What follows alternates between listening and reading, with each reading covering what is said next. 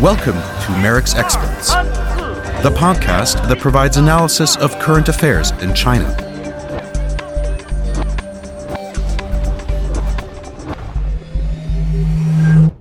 Hello, welcome to this special episode released as part of Merrick's China Forecast. My name is Grzegorz Stec, and I'm an analyst working on EU-China and Central and Eastern Europe-China affairs at Merrick's.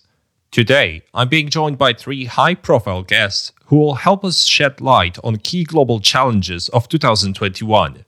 Each of the three interviews will have a particular focus, specifically decoupling and evolution of multilateralism, cooperation and competition on climate crisis, and, last but not least, development of connectivity in the pandemic world. Our first guest is the Honorable Kevin Rudd, the president of Asia Society Policy Institute. Mr. Rudd served as Australia's 26th Prime Minister between 2007 and 2010, as well as in 2013, and also as Australia's Foreign Minister between 2010 and 2012. He is one of the leading international authorities on China that remains active in second-track diplomacy. In our conversation, we will discuss the issues linked to politicization of international economy and the prospects for adjustment of the multilateral system in the year ahead. Mr. Rudd, thank you for joining us. Well, it's good to be with Merrick's. It's good to be with our friends in Germany and across Europe. Let us start with a very big question. So in 2020, we could observe politicization and securitization of international economic exchanges. And that was linked to increase of cybersecurity considerations and reevaluation of strategic dependence within supply chains. And we could see that in the form of outgoing Trump administration often acting unilaterally, the EU starting to discuss open strategic autonomy, and China working towards increasing self-reliance with its dual circulation policy. So, as we enter 2021, are we locked on a path for further politicization and securitization of international economic exchanges? We may have reached a stage in global affairs where we have reached peak globalization, and that is accelerated by the coronavirus experience. And accelerated by geopolitics between China and the United States. We have a trend on the part of a number of countries towards greater levels of national self-reliance. We see that, of course, in China as the product of its experience of the US-China trade war, but in particular, the bans imposed on certain categories of technology exports to the Chinese, and potential restrictions in terms of access to US capital markets. We see, as you've just noted, actions both in the European Union and in other countries towards certain degrees of strategic self-reliance. So this does point to the emergence of a trend. Will it be sustained 2 to 3 years from now? I think the key determinant in that will be at what financial and economic cost will this trend be sustained, because at the end of the day, if we end up doubling or trebling the given cost of a good or service delivered through processes of national autonomy as opposed to open and free markets, then governments and consumers will begin to ask questions and put pressure on as well. Talking about this relationship between costs and politics, effectively, I wanted to ask you about issues related to Australia-China relations. So 2020 has also seen a significant increase of tensions between those two countries, which involved economic pressure on Canberra in the form of tariffs on barley, wine, coal, and that was paired with political pressure by China. So, of course, this situation is still ongoing. But what lessons do you think other countries should take from the Australian example when thinking about security dimension of their economic relations with China in 2021? Well, the question for all sovereign states in the 21st century is, do we believe and accept the principles of the international liberal order, or do we not? And one of those sets of principles relates to the operation of the international trading system and international trade law prohibits the imposition of sanctions against other states for purely political reasons. And there are dispute resolution mechanisms available under trade law for that purpose. Secondly, when you look at the Australian example, Australia is not alone. If you look over the course of the last 10 years, you've seen various politically driven punitive actions initiated by China, firstly against the government of Norway over its position on the Nobel Peace Prize and Chinese dissidents. Secondly, also in Europe against Sweden over the treatment of certain Swedish nationals. Thirdly, with Japan over the question of Japanese policies towards the Senkaku Diaoyudao disputed territorial claims in the East China Sea and China's decision to suspend rare earths exports to Japan. South Korea over the question of the basing of American THAAD anti-ballistic missile defense systems and sanctions taken against various South Korean industries. And more recently against Canada over the extradition of to the United States of Madame Meng, the daughter of the CEO of Huawei, the Chinese telecommunications firm, and now Australia. So here is the point.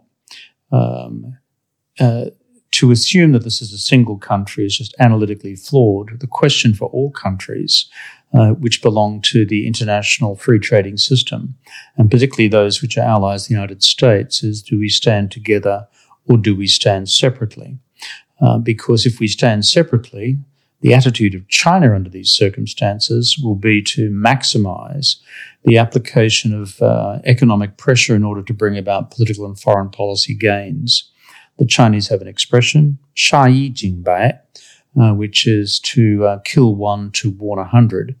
That is a deeply entrenched Chinese concept for how it handles punitive measures against individuals and states which disrupt its policy course. That's what's being prosecuted here, and it will only be countered effectively if the United States and its allies respond collectively as opposed to individually.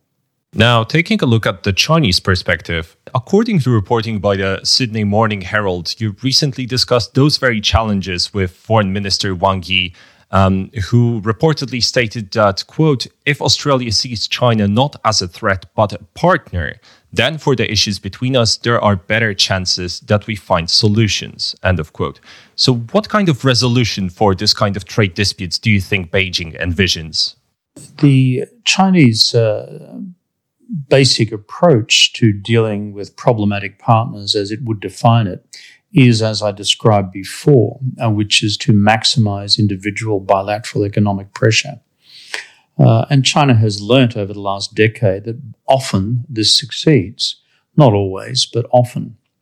Therefore, in terms of a breakthrough to the particular dispute with Australia, I believe the action will lie very much with what Washington under the new Biden administration determines to do. If the Biden administration sets as a precondition for any restabilization of US-China relations a similar restabilization of China's relations with close American allies like Australia and Canada and elsewhere, then that may well cause China to change course. China, being run by a communist party driven by the principles of Marxism-Leninism and the principles of Leninist power, ultimately respects power when it is exercised. Where it does not sense that it is vulnerable to the exercise of power against it, is unlikely to change course, hence why the American equation here is fundamental. In the absence of America, incorporating this into its overall national strategy towards China, then China's policy towards Australia is likely to continue. Referring to the issue related to the new administration, the incoming Biden administration has vowed to bring a quality change to American foreign policy and to re-engage its allies and partners, much in the way that you described. So throughout 2020, we could observe discussions about potential formation of a democracy club of sorts and boosting cooperation between like-minded countries. And that wasn't only the case for US alone. Do you think such formats that are regarded by China with much suspicion are likely to emerge in 2021? Often in Europe, there is a view that China and its security policies in East Asia and the West Pacific are problems for Asia and American allies in Asia, but not a problem for the security concerns of America's European allies. And secondly, as a consequence of that, many in Europe conclude that they can prosecute a full and comprehensive economic trade investment relationship with China with no foreign or security policy cost to Europe. I think the bad news for our European friends who actually hold that view is the Biden administration will not support that approach at all. And whereas the Biden administration's approach will be to embrace its European and Asian allies in a collective approach to an allied strategy on China, an allied strategy for rebuilding the multilateral system after the ravages of the Trump administration, it will expect its principal allies to collaborate and to cooperate. President Biden-elect has nominated, for example, the idea of a D10 or a Democratic 10 made up of major American allies in Europe and Asia to this effect. Therefore, countries like Germany, like France, like the United Kingdom and Brussels itself will face, I believe, a political and strategic fork in the road on this question. And I believe that the Biden administration will head in that overall direction itself within the first 6 months of its tenure in office. And if I may ask, how do you think such a D10 club would work?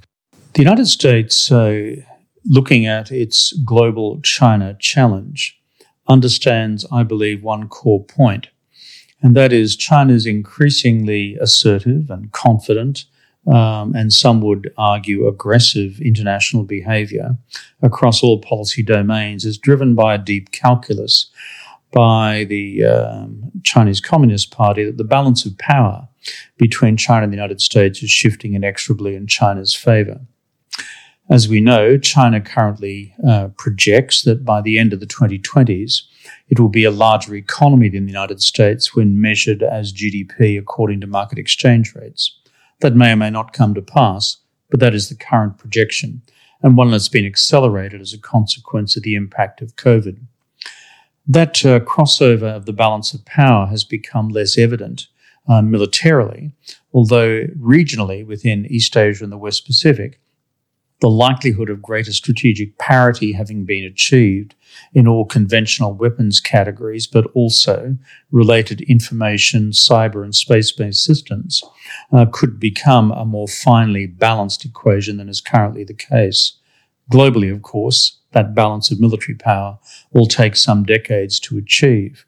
The reason I emphasize these points in answer to your question is the United States, looking at its own future freedom for maneuver, also understands the balance of power. The role of allies now becomes critical.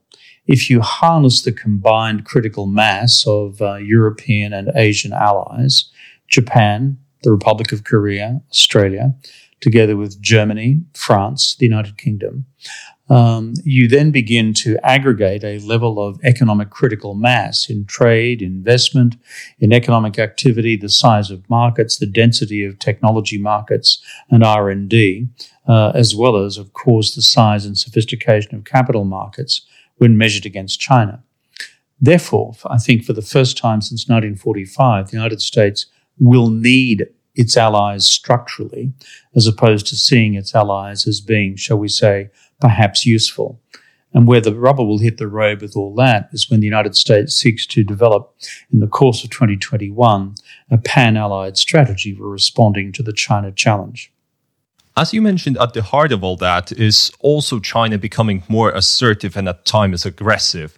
And that would, in my mind, link us as well to the topic of China's wolf warriors. So throughout the last year, China has deployed a much more assertive style of diplomacy that received this name of wolf warrior diplomacy, which is also deployed towards Australia, towards Europe, towards the US, towards many actors.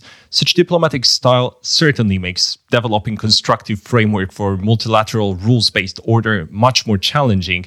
But basing on your expertise and discussions with China's top diplomats, What is the reason for China to deploy such a diplomatic style right now?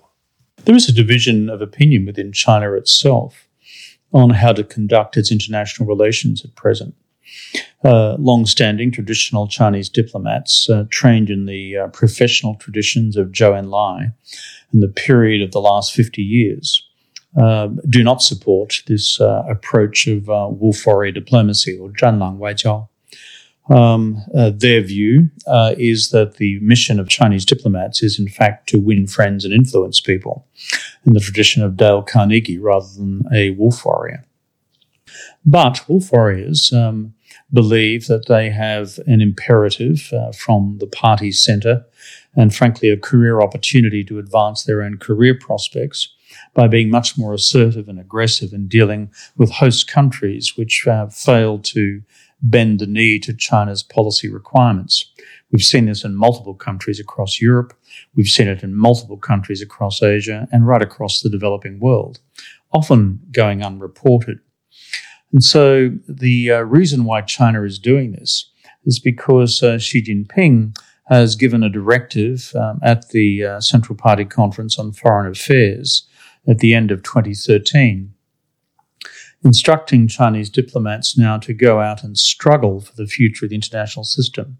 The term struggle in Chinese, 斗争, is one which invites a certain sort of set of behaviours. It means no longer passively accepting the terms dictated by the collective West, as China would see it, in international discourse, including on human rights, and invites a much more assertive approach. As I said before, there is, however, a division of opinion within China as to whether this is effective or counterproductive. My own judgment is that it is counterproductive, and in fact has directly contributed to the emergence of a greater, shall we say, de facto alliance of US allies both in Asia and in Europe in dealing with the common China challenge. Do you think that we can expect any changes to China's diplomatic style in 2021, especially given all those internal discussions that you mentioned? What we've seen so far in the period since 2013, the last 7 years, is the volume switch being turned up and turned down on wolf warrior diplomacy, depending on the country and the season.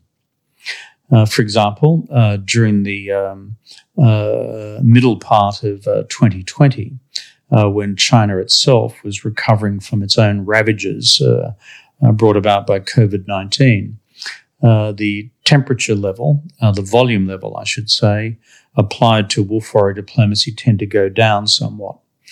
However, in recent times, particularly in the case of Australia, for example, but other countries as well, as China has come out the side of its COVID-19 experience and confident that its economic and public health recovery has been more resilient than that of the United States and Western countries.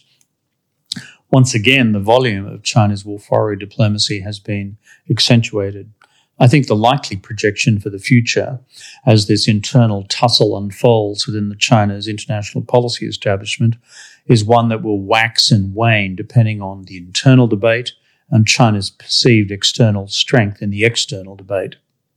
Talking about predictions, to wrap up our discussion, what do you see as the key trends that will drive the evolution of multilateral system in 2021?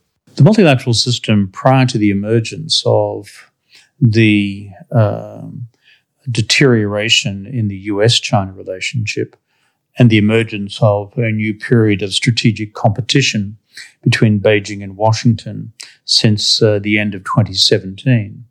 Prior to this period beginning, already there were deep fractures emerging across the UN multilateral system and the Bretton Woods institutions.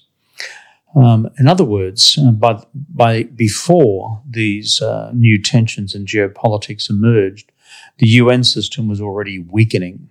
The Bretton Woods institutions were already weakening. And if you analyze these developments closely, as we, for example, did through the Independent Commission on Multilateralism in 2016, you could see after example of nation states walking around the multilateral system rather than using the multilateral system to solve global problems. And that was because the multilateral system had become log-jammed and was ceasing to function. We saw it with the World Trade Organization, the failure of the Doha round. We saw it up until 2015 with the failure of the climate change negotiations, although some improvement after that. And we've seen multiple logjams occur in the United Nations Security Council and other UN agencies in dealing with established global problems. Then, if you add on top of that layer of difficulty the new geopolitical tensions between not just Washington and Beijing, but the new entente cordiale between Beijing and Moscow, most particularly in the Security Council, it is increasingly grinding the system to a halt. So therefore, the challenge lies for the major powers, particularly through institutions such as the G20, to use the G20 and high geopolitics and negotiating opportunities at that level to begin to unfreeze the multilateral system so it can begin to deal effectively with these established and entrenched global problems. There is some prospect now that occurring on climate, given the recent changes in posture, both by China and the United States on these questions. On trade, I am less optimistic, but there still remains an opportunity to use the G20 to reopen the arteries of global commerce by a reinvigorated World Trade Organization. Mr. Rudd, thank you very much for your time and for your great observations. Good to be with you. This is Merrick's Experts.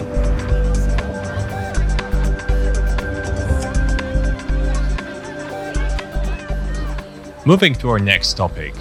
Our second guest is Isabel Hilton, the CEO and editor of China Dialogue, a fully bilingual nonprofit focused on the environment and climate change.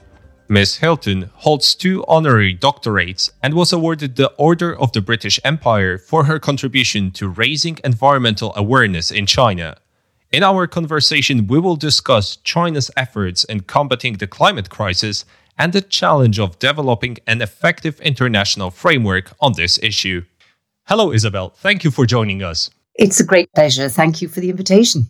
So to start off, let's sum up the last year. It appears that throughout 2020, we have seen some impressive developments on climate. The EU Commission pushed forward the EU Green Deal. The incoming Biden administration declared that addressing climate crisis will be one of its key objectives. And of course, President Xi Jinping put forward China's carbon neutrality goal, with South Korea and Japan making a similar pledge. So how does the landscape of global fight against climate crisis look like after last year? Are we on a better track than in 2020? Yes, I would say we're on a better track than last year for all the reasons that you have just mentioned. And perhaps I could mention a few more. I mean, there's a continuing growth of affordable renewable technologies, and there are other advances in technology which all contribute to the possibility of the transition we need.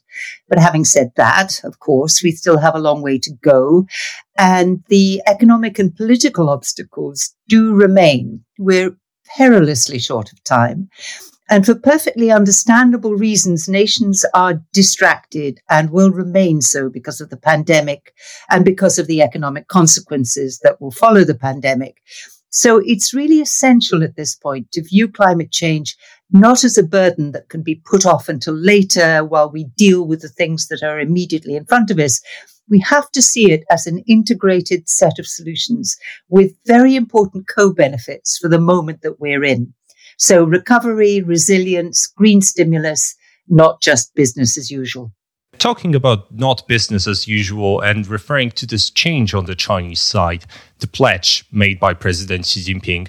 So many experts and leaders, including EU High Representative Josep Borrell, have said that addressing climate crisis requires having Beijing on board, as China is responsible for almost 30% of global greenhouse gases emissions.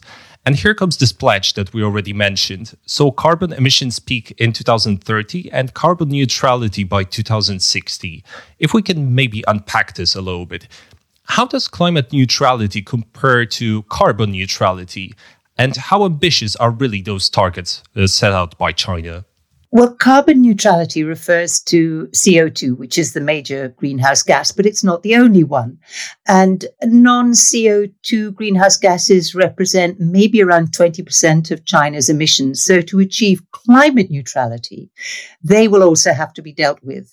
And what this means exactly, according to some pretty solid analysis, that if China were to include all its greenhouse gas emissions and not just carbon dioxide, this would bring China within reach of the emissions reductions required by mid-century for its actions to be in line with the Paris Agreement's long-term goal of limiting average global temperature increases to 1.5 degrees. In other words, if China does not include its non-CO2, then it needs to bring its timing forward.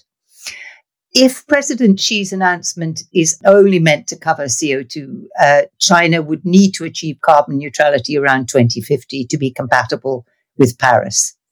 Now, how ambitious has China been in its targets so far? China has a track record, frankly, of under-promising and over-delivering. China doesn't like to miss targets, but what that has meant is that its targets have been quite soft. For example, it had pledged to peak its emissions by 2030 or before.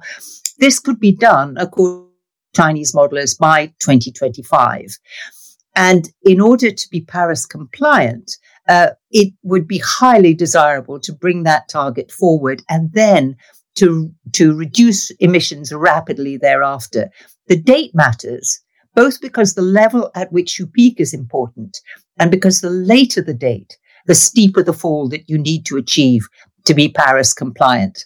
So it's easy for a politician, including a Chinese politician, to make a promise for 2050. He's not going to be around to take the blame if it's missed. What matters is that there is verifiable progress now as soon as possible. Referring to this issue of verifiable progress, there has been quite some discussion about how really committed China is to meeting the targets that it set out for itself. So how can we best assess how serious China is about meeting those goals?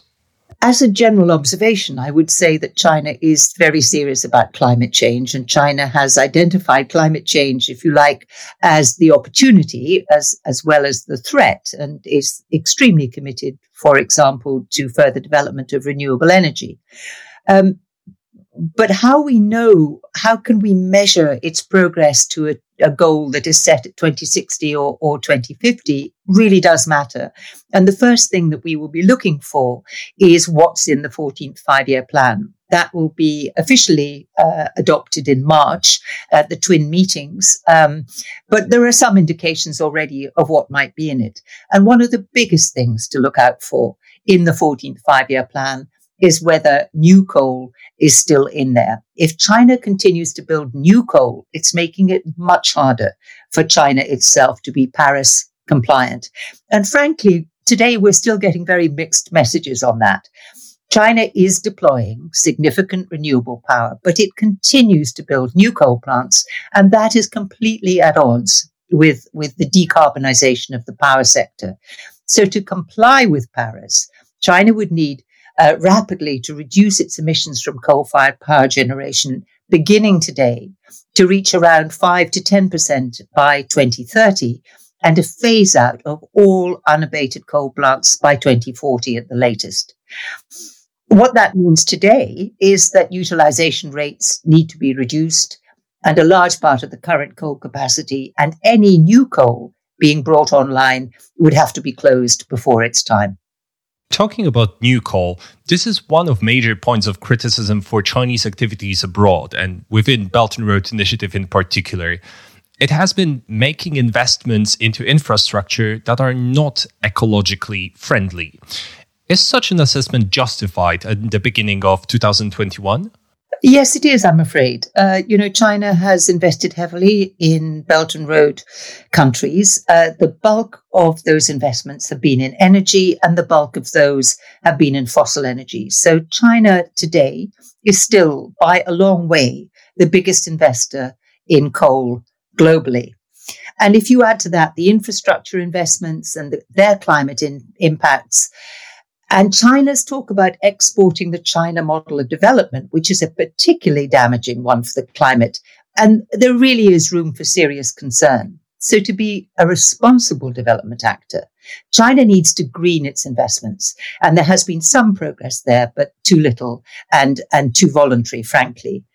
China has already spent or pledged around $575 billion under the BRI. Almost half of that's on energy projects. A good portion of that is on coal in other developing countries. Really, that has to stop.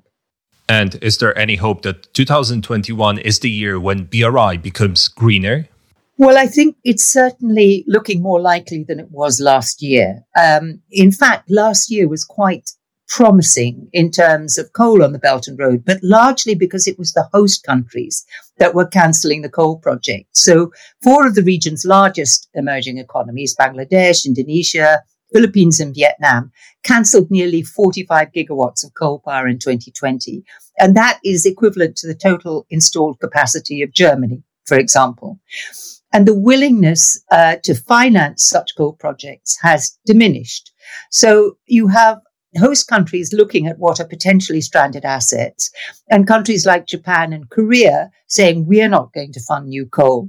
So there have been improvements, but they haven't been led by China. And I think it's really time that China understood that it is, frankly, behind the curve on this. And it's looking more and more exposed as the funder of last resort for what is still the dirtiest energy source on the planet. And I think that will be borne in on China, and I would expect improvement. And to achieve such improvement, what, in your view, could other actors do to engage China constructively on this issue? I think it's important to recognize that in the wake of the global pandemic, there's going to be a real pressure on investment. Countries are going to find it very hard to meet their debts. And so how new money is spent is going to matter a great deal. And one place where international partners should have influence on China is, for example, in the AIIB, the Asian Infrastructure Investment Bank, which is a multilateral bank led by China. And when it was founded, China said that the AIIB aimed to be lean, clean and green. But since then, it's been pretty disappointing on the green front. And it was only last November that the president, Jin Liqun, said that he wasn't going to finance any coal-fired power and it wouldn't finance any projects that are functionally related to coal. Well, this is very welcome and we've been calling for this, but it could be much bolder if it were really to be Paris compliant. It could be much more proactive in funding the alternatives. Renewables are cheaper than coal in many places, but many developing countries are challenged in how they manage renewables on their grid. There's a great deal to learn. It's a different method of dealing with your energy supply. Now, if AIIB were to invest in equipping developing countries to manage renewables on their grid, it would be far more progressive in terms of the climate. And I think that international players, the international partners in the bank, could have a real impact if they chose to. Moving on to a different issue and taking a look at a slightly different angle of this story, climate crisis has been this go-to example of an area in which we can potentially, and it is even necessary for us to cooperate when it comes to relations between EU and China, but also other actors and China. But response to climate crisis is increasingly being connected with industrial strategies and business opportunities linked to green transformation. So do you think that in 2021, we will see climate increasingly becoming an area of competition rather than cooperation? Well, I think a certain amount of competition is a good thing, provided it's framed properly. I can see competition, for example, in technological developments, in developing the hydrogen economy, perhaps, or new forms of plastic that are really recyclable or biodegradable. All of that is welcome competition. Competition that brings a race to the bottom is obviously not what we are looking for. And I think that one thing to watch out for, particularly this year, is the decisions that the European Union makes on things like border tax adjustment. In other words, a carbon tax for goods produced with high emissions, and what the European Union does about admitting those to Europe. The problem is that if you are developing low carbon technologies and they have an extra cost, then what you don't want is high carbon competition spoiling your market? No, it's very actively under discussion how you have a carbon border tax adjustment mechanism, how it might be linked to the European carbon trading mechanisms, and with China's carbon trading coming on board, whether a linkage could be made there. That would be an example of what could be competition, and quite acrimonious competition, turning into cooperation. But it will need to be quite carefully managed, I think.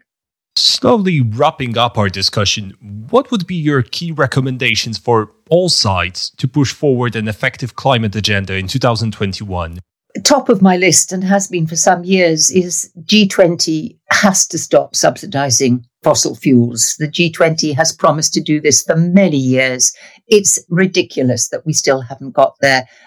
So that would be extremely important. And we are still running a little behind on the national pledges for COP26. In the run up to COP26, I think these ambitions need to be raised. We're obviously waiting to see what the United States will do once we have President Biden and the US rejoins the Paris process. But I don't think that national pledges should be contingent on what other countries do. What I would really like to see is each nation doing its utmost to raise its ambition, as they promised to do 5 years ago. Isabel, thank you very much for joining us today. It was great to have you on the show. It's been a real pleasure. Thank you for inviting me. This is Merrick's Experts.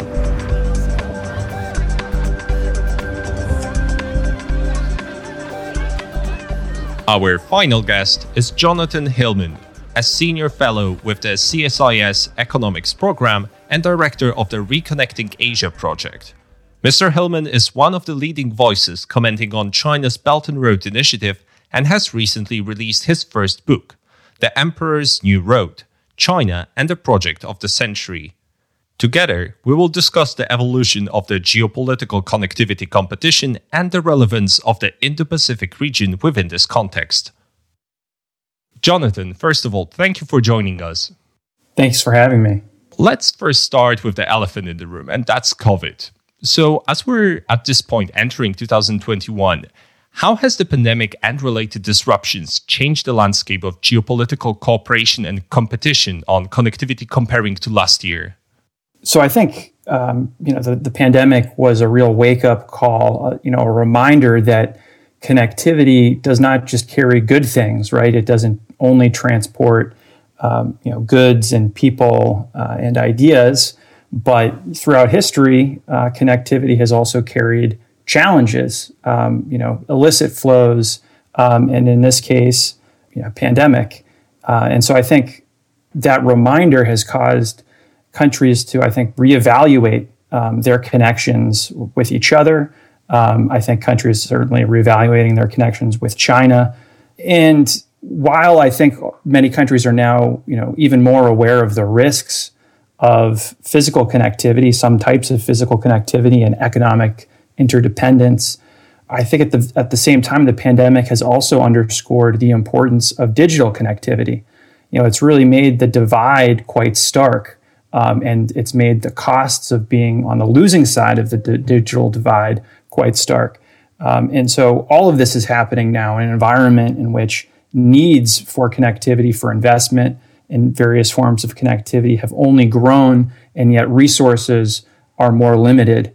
So I think as we head into 2021, we're doing so in an environment where the challenges are certainly more acute, resources are limited, and there's a lot of reevaluation going on. As you mentioned reevaluation, let's take a look at China's connectivity initiative, because it does seem that last year wasn't particularly auspicious for China's Belt and Road Initiative. And that seems to be a case for some time now. The initiative seems to be losing momentum a little bit over political controversies, and we can see decreasing lending commitments by China's policy banks. And last year, the pandemic, on one hand, allowed to promote Health Silk Road, but on the other, it facilitated further debt renegotiations. So to put it simply, it seems that BRI needs an update. And you recently wrote that we may expect a so-called great renegotiation of BRI. So what do you mean by this great renegotiation, and will we see it unfold in 2021? So it's a great point that you make that the Belt and Road has really been pulling back, and that's a trend that even predates the pandemic. So I think it is important to know, peak Belt and Road activity was probably in the years 2016, 2017, and then a decline in 2018 and a much more significant pullback in 2019. And so the pandemic froze a lot of activities. So we don't really know quite yet exactly how many activities were frozen. There's always a lag in terms of the reporting on all of that. And even Chinese officials have been very, they've stated that large amounts, significant amounts of BRI projects have been affected or seriously affected, as they've said, by the pandemic, 20% seriously affected, and then somewhere around 30% or even more somewhat affected by the pandemic. And the great renegotiation is, I think, already underway. We have over 100 countries going to the IMF for debt relief. For most of them, China is their largest official bilateral creditor, and they need debt relief. And so many of them are struggling to renegotiate projects. They're doing so. They're having negotiations with a whole set of Chinese actors, not a single, unified China. They're having negotiations with China's policy banks, with Chinese state enterprises. And, there's a risk, I think, in this set of renegotiations that, there's an avenue for influence here for non-economic objectives. And so I think the types of things we need to be worrying about and watching for are not necessarily asset seizures, which have been certainly warned against in the past, but actually historically quite rare along the Belt and Road, but other less visible forms of influence, things like negotiations that result in an agreement to allow preferred access to natural resources or an agreement to support China's diplomatic priorities.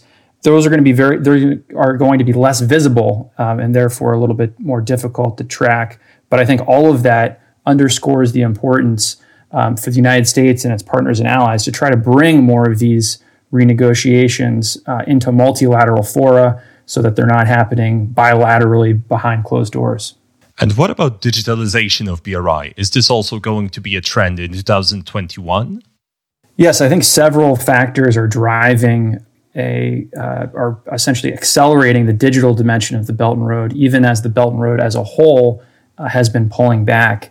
I think this fiscal environment that we're now living in which resources are more limited, is one in which digital infrastructure projects, which tend to cost a bit less than large transport and energy projects, become a little bit more attractive.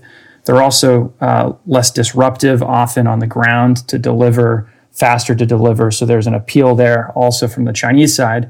And you have to remember, too, a lot of Chinese tech companies now are encountering increased scrutiny in advanced markets. And so the Belt and Road remains for them a very attractive avenue to continue to grow. And again, the pandemic underscored the importance of digital connectivity. Countries, communities that were connected digitally were better positioned to weather the pandemic. So all of those factors, I think, are driving this increased digitalization of the Belt and Road, and that's something that I expect to see continue in the year ahead. As you mentioned, there is this increased scrutiny, and particularly Trump administration has been committed to pushing China out of global digital and tech sphere. And we have seen this kind of tech war take form of Clean Network Initiative or targeting Chinese applications. But this is not just US. It is also India with its bans on Chinese apps following the border clashes with China. And also in the EU. The EU seems to be more mindful of cybersecurity challenges posed by Chinese telecommunication equipment and software. So how do we expect those tech or digital tensions to evolve in 2021? Are we going to observe further tech and digital fracture in the world? While there is a fracturing happening, often between democratic and authoritarian approaches in this space, I think that in the year ahead, we might actually see some convergence among the U.S. and its partners and allies, many of whom have common concerns about Chinese activities in this space. And I think, it's going to take some time to, work out a common approach, but there's I think a strong potential there. And it's going to be difficult. I think part of that process is going to not only identify the areas in which the U.S. can cooperate with its partners and allies, but it's going to identify some areas of disagreement, and that's going to be natural. I think we shouldn't expect perfect agreement in all areas, but there's definitely potential there for a more coordinated approach with regard to China. And then the second development that I expect next year to really start to gain steam is that this tech competition, I think, is going to shift even more toward developing and emerging markets. And again, coordination with U.S. partners and allies there is going to be very important.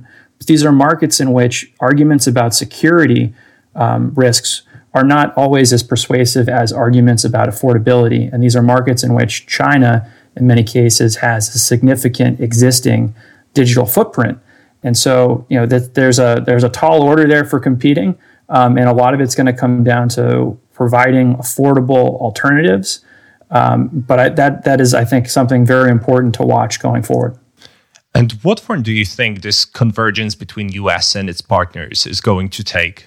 So I think this convergence could take several forms. There's been a lot of discussion about a tech alliance of democracies. I think there are things that can be done also with existing groupings, through the G7, for example. And I think you might see also efforts that have been announced but haven't necessarily been fully operationalized yet. Things like, there's some bilateral efforts between the EU and Japan, for example, among Japan, the United States, and Australia in the digital infrastructure space. And I think, those efforts are very promising, but, they've taken some time to get up and running. And I'm hoping that we start to see some of the fruits of those efforts in the year ahead. Now, moving from sectoral issues to more of geographic ones, so talking about Indo-Pacific. Throughout 2020, we have seen some dynamic developments related to this region. Regional Comprehensive Economic Partnership negotiations got concluded. Germany released its guidelines, sparking discussion about European Indo-Pacific strategy.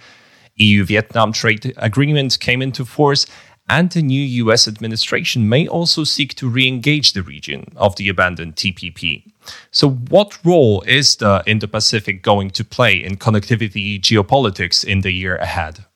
So, in my mind, the Indo-Pacific is still where, the economic action is, and you can't be there in a strategic way without an economic vision, a vision that has a really positive appeal, something that's attracting other partners.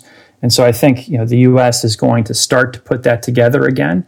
There have been some positive developments in the last year and a half. The U.S. has, I think, a better economic toolkit. It's got a functioning U.S. Exim Bank. It's got now sort of beefed up U.S. Development Finance Corporation. There are things that have been happening at USAID that are encouraging. And so, the incoming administration has an opportunity to take this toolkit and to offer a vision for the region that's more attractive, and to do that in concert with partners and allies. You mentioned a lot of bilateral efforts that are underway. I think the challenge here, and really where the biggest rewards are to take some of those bilateral efforts and to see if they can be brought together. To see, for example, if things that the EU is doing with Japan and the US is doing with Japan can be combined. I'm encouraged that that potential is there. The region is definitely going to remain as the focal point for economic activity. And to wrap up our discussion, let's talk about some key trends that we see for the year ahead. So what are the key trends that you think we should be keeping an eye on in 2021 when thinking about global connectivity? The trends that I think about for 2021 in global connectivity, I think about the fact that global needs, the need for investment, have only grown while, in some cases, access to resources has become more constrained. There's a competition, I think, among alternatives, and China's Belt and Road Initiative, announced in 2013, not the first connectivity vision. It might be the most ambitious right now on the world stage, but not the world's first vision for connectivity, and not the world's only vision for connectivity. I think Belt and Road has really raised the importance of connectivity. It's underscored the geopolitical stakes of connectivity, and so I think what we're going to see going forward is some of these initiatives that have been announced, partially in response to the Belt and Road, but partially because, frankly, the world's needs are so great that they far exceed what China or any single country could deliver. Some of those efforts are going to start producing in the year ahead.